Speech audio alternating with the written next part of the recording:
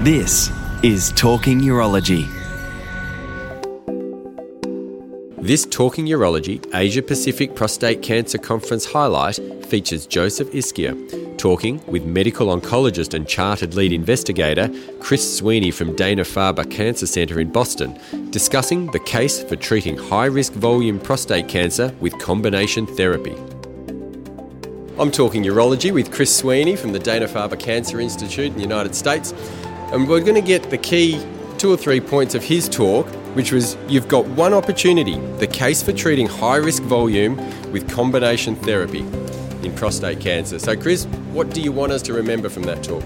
Recognising that we've got a lot of new treatments for prostate cancer, castration-resistant prostate cancer specifically, where the drugs have some activity, but what we're learning is if we use these drugs sooner and we're evaluating them in clinical trials and documenting that they are much more effective. So don't wait for doing using these therapies sequentially. We just get them into the patients early, especially in the patient who has a lot of cancer on their bone scans or the lymph nodes or their liver.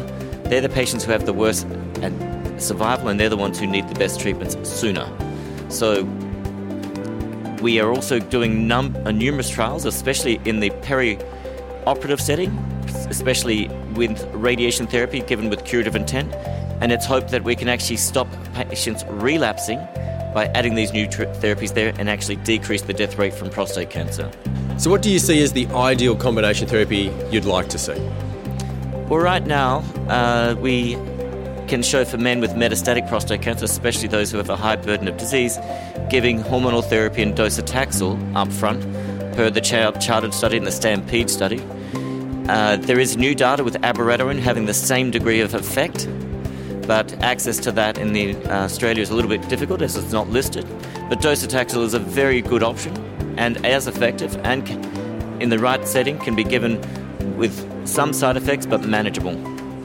And you also gave a talk on immune checkpoint inhibitors in prostate cancer. What do you think is the key point about these? Why have they not worked, or what do you see as the future? Well, they have worked to some degree in some patients, even in prostate cancer, but the other studies in kidney cancer, bladder cancer really did lead the way, and so prostate cancer is the second wave. And the slides that I'll show actually do show there are a number of patients who had substantial benefits, but we need to find the biomarkers to find who those 15 to 20% of patients are, because it's the same 15 to 20% that are responding in the other diseases where we see these drugs are beneficial, but it's harder to measure prostate cancer responses to some degree, and it's just not been as easy.